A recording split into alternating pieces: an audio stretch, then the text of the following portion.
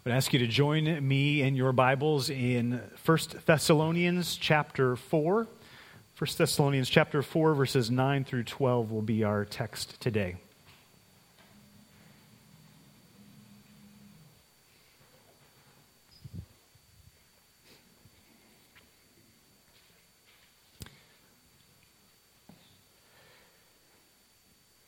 It was just about exactly 8 years ago that we lost Katie's mom. We spent Mother's Day 2013 in her hospital room, and later that same week, she was gone.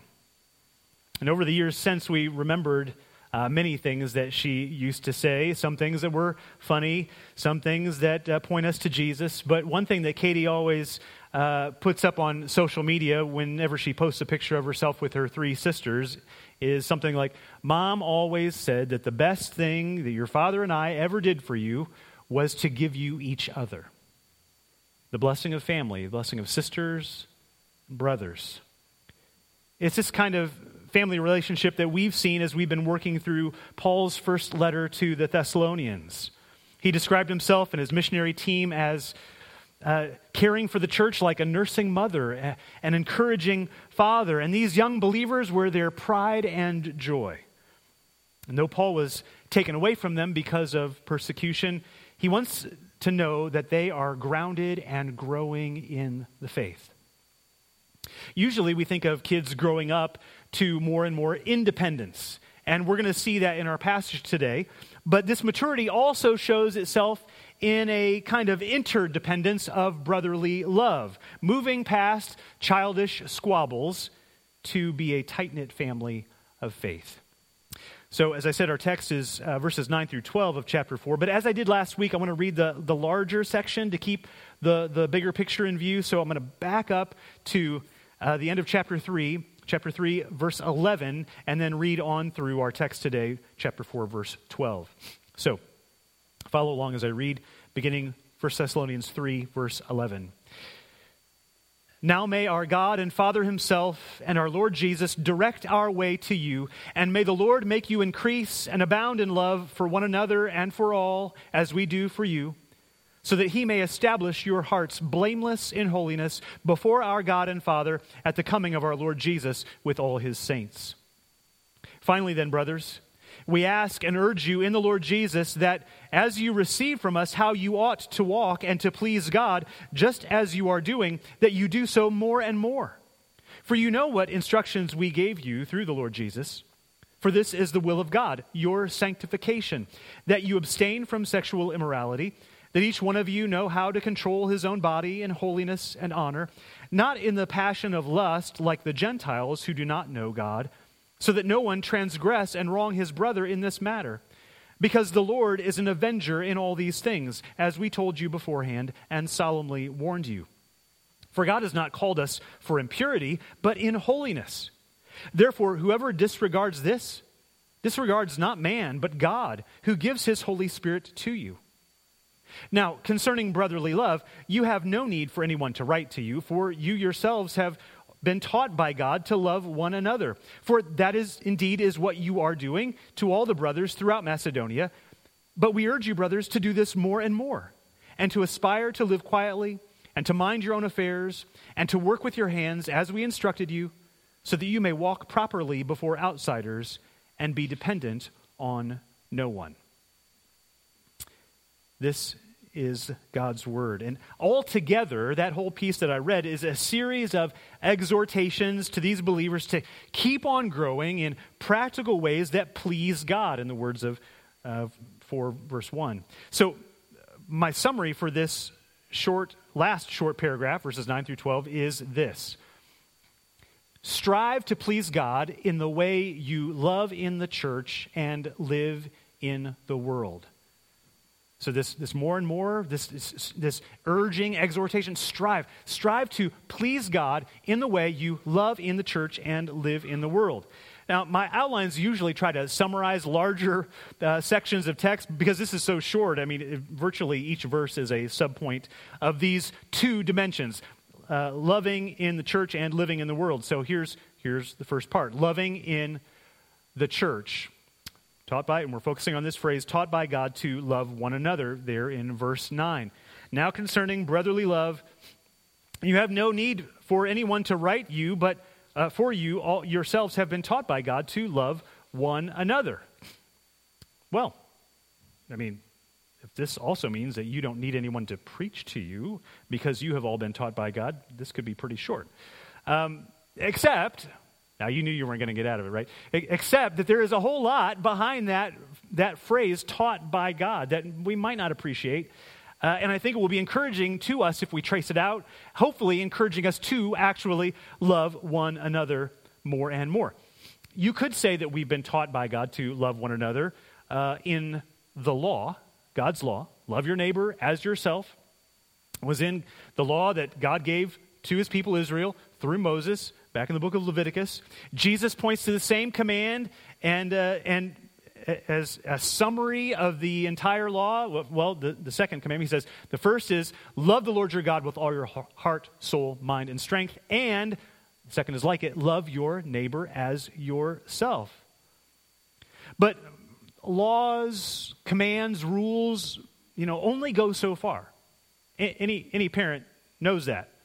We make rules about having to eat your vegetables before you get dessert, or limiting screen time to a certain number of minutes per day or hours per week. And but we know that if our kids don't internalize those values, those priorities, those external boundaries are going to be gone the moment they move out of the house or the moment that I leave the room. This is a fundamental problem of humanity, not just with kids, with all of us. Sin is in our nature. Or in other words, we sin naturally. It comes naturally. Our hearts are bent away from what God wants. And like earlier in the passage, it's God's will for us to be holy. God wants us to be holy, pure, devoted to him.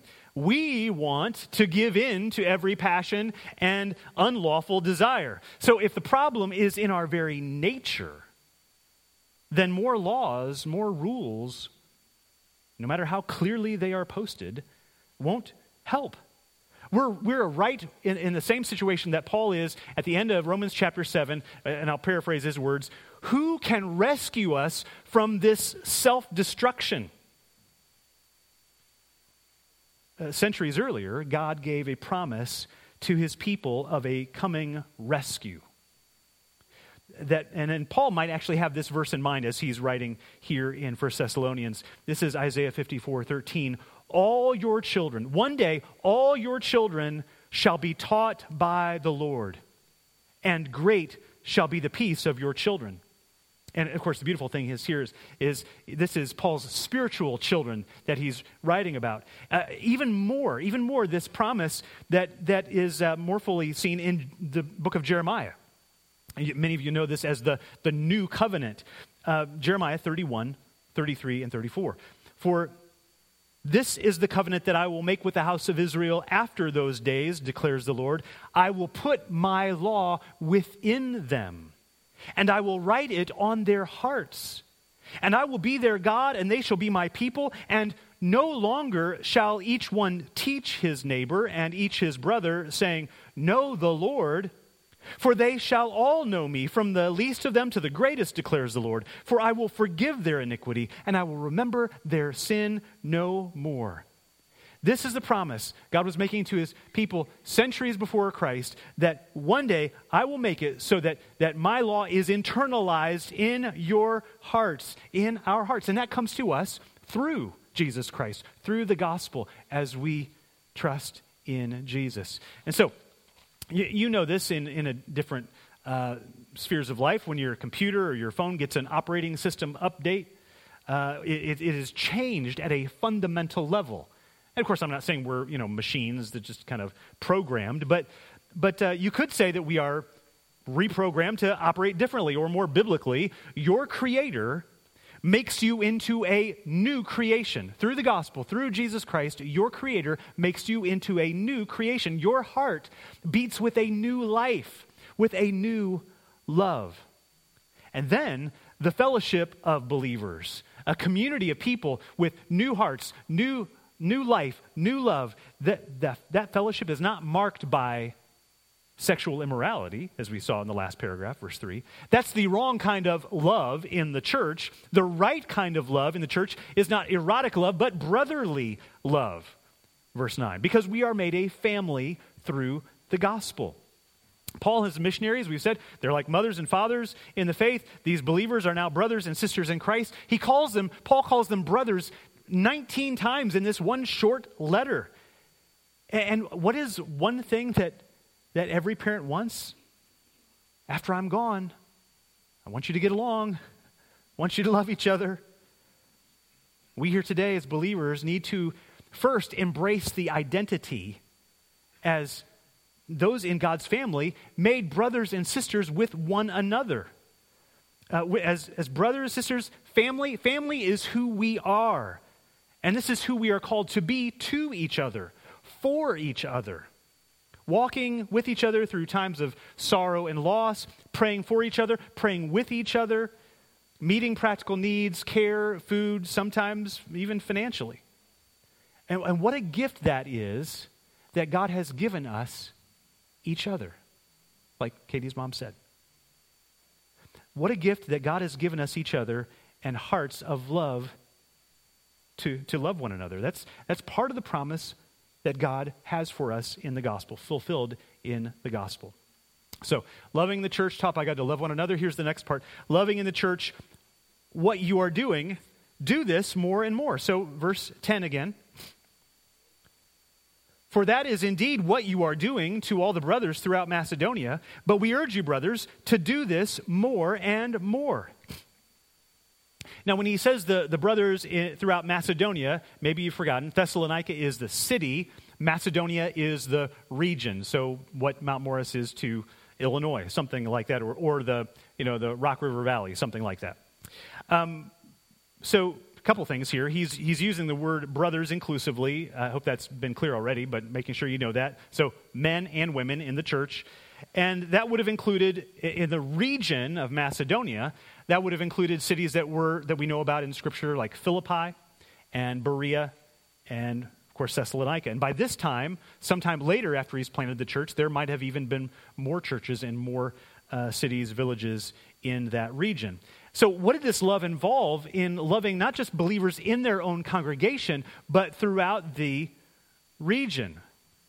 Well, we don't know exactly because he doesn't tell us what he's specifically referring to, but going by Paul's other letters, going by what we know he did in the book of Acts, it went beyond warm thoughts and fond memories. He may be referring how they shared teachers, how they provided financial assistance for those in need, possibly hospitality for those who were traveling through, partnering together to support missionaries like Paul.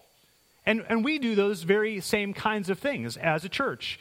Just in the last few years, we helped plant a church, Christ Church in Sterling. We gave a gift to an ethnically Laotian church, EFCA church in Rockford, to help them, along with other churches in our area, to help them pay off their mortgage on their building. We used our church plant fund to help a EFCA restart of a church in Ottawa, Illinois, to help them buy some equipment.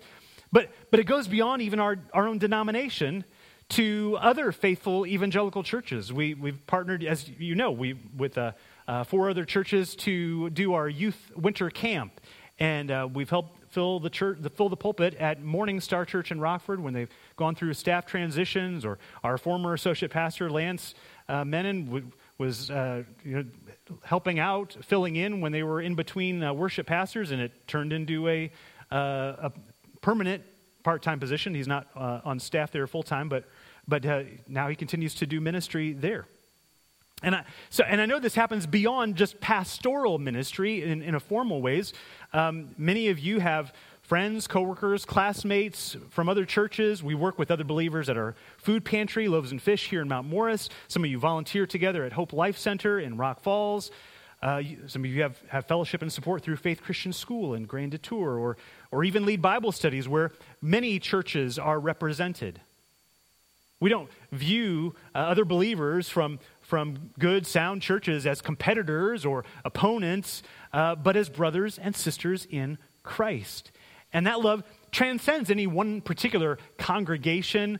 And the fact that bond, that fellowship goes beyond just, the turf wars of one particular church, that really speaks well of the gospel. We're not trying to build a brand or a franchise. We are working for Christ and his kingdom.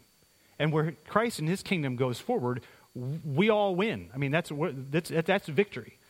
Let's do this more and more, Paul says. When Paul says, we urge you, this urge is the same word from verse 1 of this chapter, that same word for exhort that he talked about fathers doing, that coming alongside coaching we've been talking about a lot. I mentioned last week, this is good coaching, good parenting, good pastoring, when in verse 1 he says, hey, just as you are doing, do so more and more. And again here, it does the same thing, the same move in verse 10. That is indeed what you are doing, but do this more and more. If he didn't start with the affirmation and just only with the exhortation, it could be overwhelming. Like, I can never do enough to please this guy. He always wants more and more from me. But if it was only affirmation, it could be counterproductive. Like, well, he tells us we're doing a great job, so I guess we can, kind of relax a little bit here. No, it's having the right mix of affirmation and exhortation leads to motivation. And that's what he's doing for them, and I hope for us.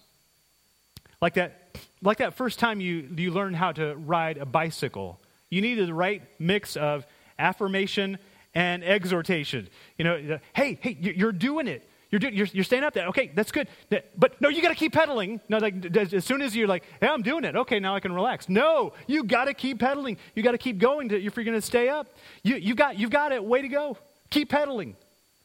Paul is saying to the believers in Thessalonica, church, when I hear about what you're doing, I'm excited for you. I love it. You're doing a great job, but keep going. Keep going. Don't slow up now. This is the time to keep pedaling. If you're on a stationary bike, exercise bike, you're just pumping your legs for exercise. It probably seems pointless.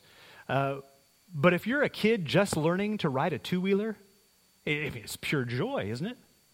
And that's what I think Paul is doing as he's exhorting us. Don't hear it like, just keep on spinning those legs. Don't hear it that way.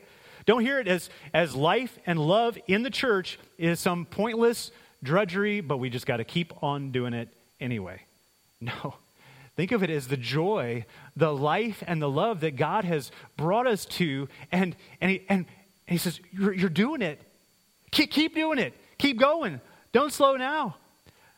Don't give up now. Don't slow down now. This is a joy. So in verses 9 and 10, we've got this brotherly love, this life of love that we need to keep on in and more and more. And then in verses 11 and 12, we have something of a shift. It's less about loving in the church and more about living in the world. So let me read those verses again. Verse 11.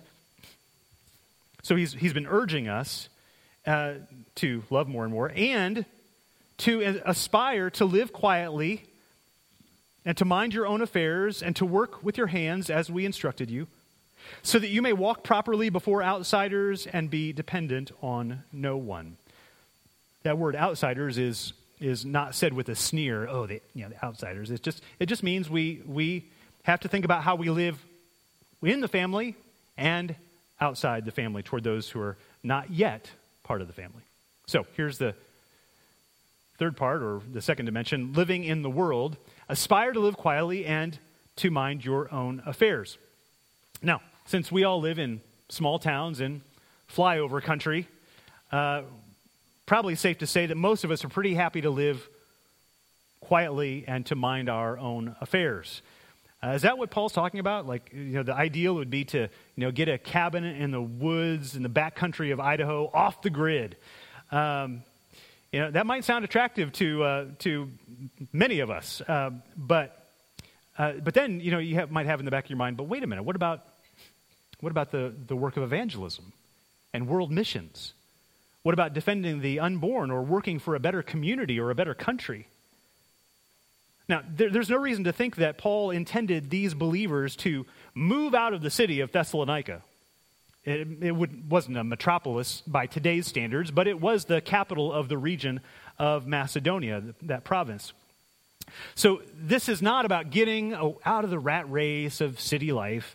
Other scriptures seem to show that the concern here is more likely about avoiding sin and unnecessary conflict with the world. So here's a passage that may help show that. 1 Peter 4:14-16 says this: if you are insulted for the name of Christ, so some mild level of persecution, if you are insulted for the name of Christ, you are blessed, because the Spirit of glory and of God rests upon you.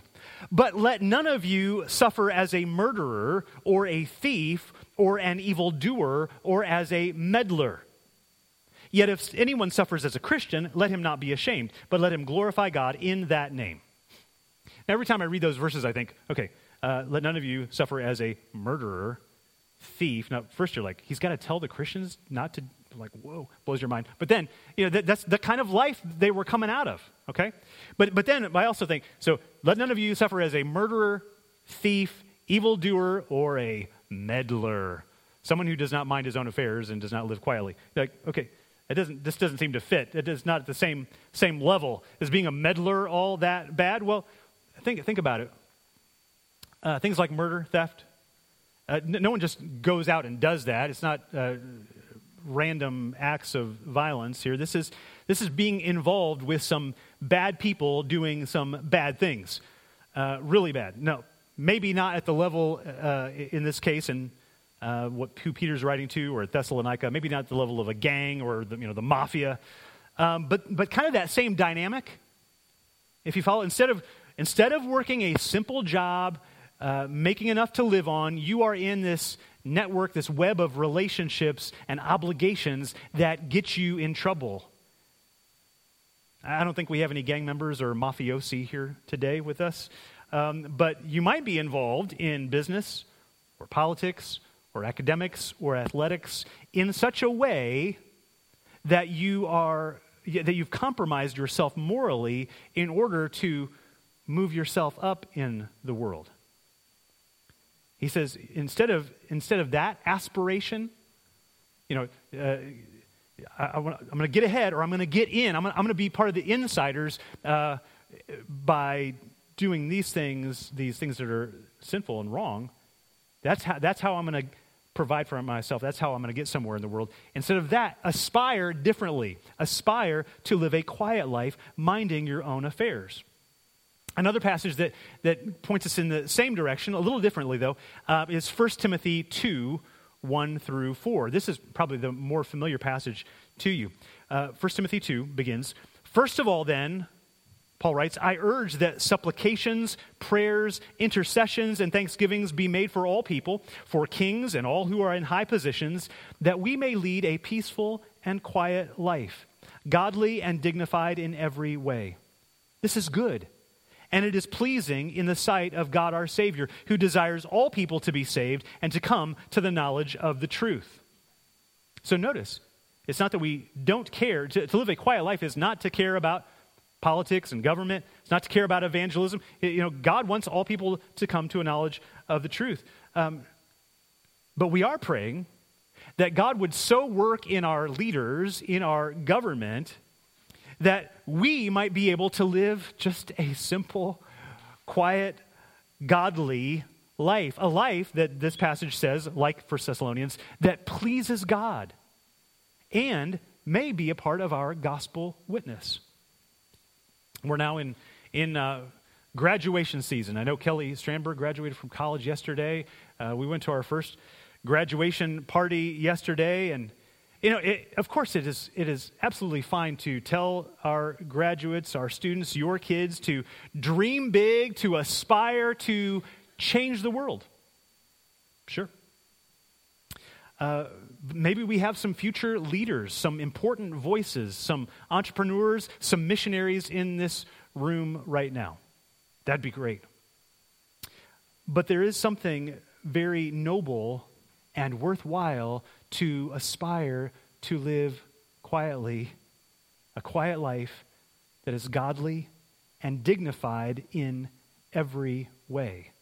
That's something to aspire to. And I'm going to shift to the last part of the sermon, but this is just carrying over this same point. So living in the world, work with your hands and be dependent on no one.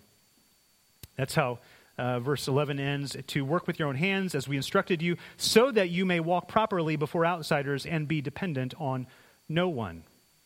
We've got a mix in the room today like we usually do. We've got farmers and factory workers. We also have some professionals and those in management. Work with your own hands. Is Paul biased against those white-collar folks? Well, that's unlikely. I mean, he'd been in the world of academia as a scholar in his training, a religious scholar. His primary vocation at this point is preaching and teaching. But he also has experience in the trades as a tent maker. We saw that earlier as in the letter, but really you can see it in Acts 18, verse 3. He is working as a tent maker to help support his ministry. So this makes Paul a fascinating guy. I mean, you can't just pigeonhole him into one category or another. He has an elite education, but he is not afraid of manual labor. He is not above hard work, especially when it comes to the cause of the gospel. We saw this back in chapter 2, verse 9. Maybe you can flip a page or just across the page and see. Chapter 2, verse 9 says, "For you remember, brothers, our labor and toil. We worked night and day that we might not be a burden to any of you while we proclaim to you the gospel of God." So that part, that we may not be a burden to you, it's just the same idea in 4:12, not being dependent on no one, right? Not being a burden, being dependent on no one. Paul expected these believers to follow his example. So the exhortation to these Christians to work with your hands is not so much about career choice. Why don't you go into carpentry rather than accounting? That's not what it's about. It's more about work for your living rather than live off a patron, being independent for the sake of your gospel witness, just like Paul. Now, living off of a patron, that's a strange thing to us. We don't really have that scenario available to us today, but it was part of Greco-Roman culture in that time. Part of the social fabric, the economic system of that day. The wealthy, there would be often very extreme, wide extremes of the very rich, the very poor, and the very wealthy. It was just kind of understood that they would support financially a certain number of individuals. That they weren't employees, they weren't slaves, they were just people who would, do errands, favors for this wealthy person and make sure that their interests were being advanced in the community, in society. Not on the level of the mafia, like I was talking about earlier, but just part of their entourage, so to speak, to make these patrons look more important. That was a big deal for them in that culture. Their honor in society, and the more people that you have, kind of in your orbit, made you a bigger deal. And so they were willing to throw money to more people to keep more people in their orbit and make them a bigger deal in the community. Now, if you served a patron in this way, you might not have to work too hard, but you would be obliged to serve their interests. You would have to, you lived for their honor and their glory. On the other hand, working with your hands, that is, earning your own living, being dependent on no one, might mean that these Christians would have to work a little harder, might have a little less, more aches and pains as they go to bed at night, but they were free to live for God.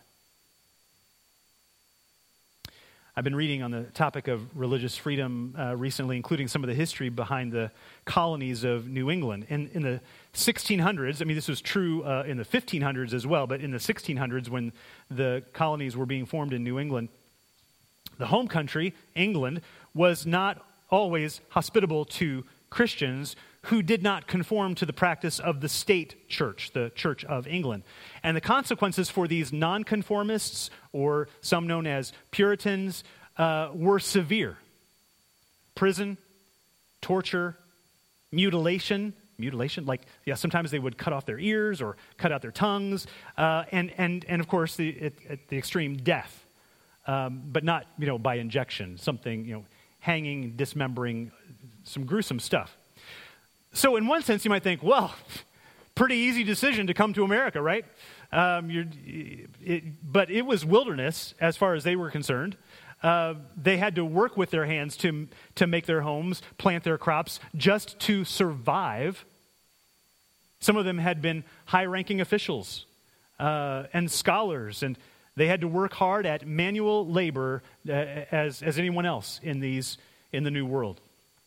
And that's not just a history lesson from centuries ago.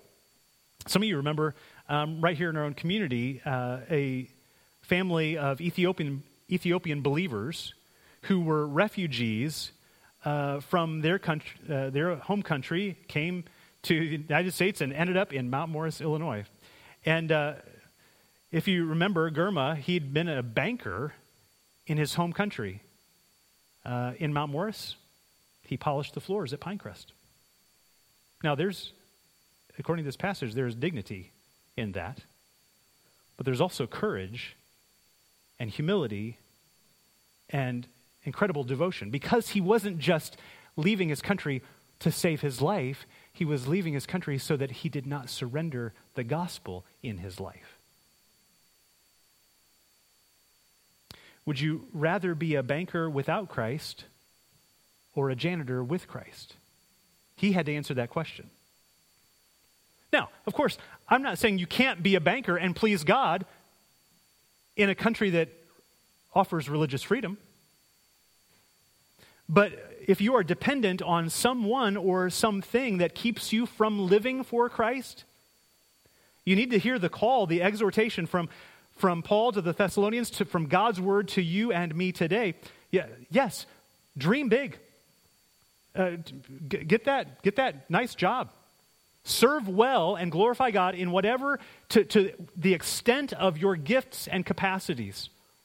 Get a good education and go earn money. Yeah. Be generous with it. Do all those things. But parents, dream big for your kids, not in the world's way.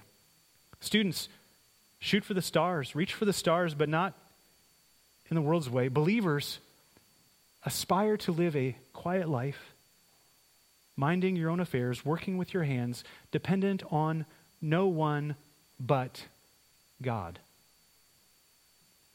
Understand that has to be implied in there. This is not just about whether or not you're, do you depend on the government or you depend on yourself for your income. We're not depending on the world. We're depending on the Lord for all that we have and all that we are. And if we're a little bit less than what we dreamed we would be, if we still have the Lord, that's where we want to be. This is how you strive to please God as you love in the church and live in the world. May God help us to do just that. Father, we're asking for your mercy. You've given us your mercy and grace to us. You loved us when we did not love you, when we did not know you. You loved us in sending us your Son, who gave himself to forgive our sins, all the ways that we have been unloving and failed to love you and other people. But Lord, we pray that you do more than just forgive us, that you would free us, free our hearts too, from the bondage to our self-absorption and our commitment to have things our way, and the greed and the lust, the desire for the things that the world offers that you don't want us to have. Forgive us and free us and form us to be people who love what you love, to love you and to love one another. And Lord, I pray that we would live in such a way that even those that are right now outside the family, would be drawn to you, drawn into your family. We pray, God, that you do this in this people. In Jesus' name, amen.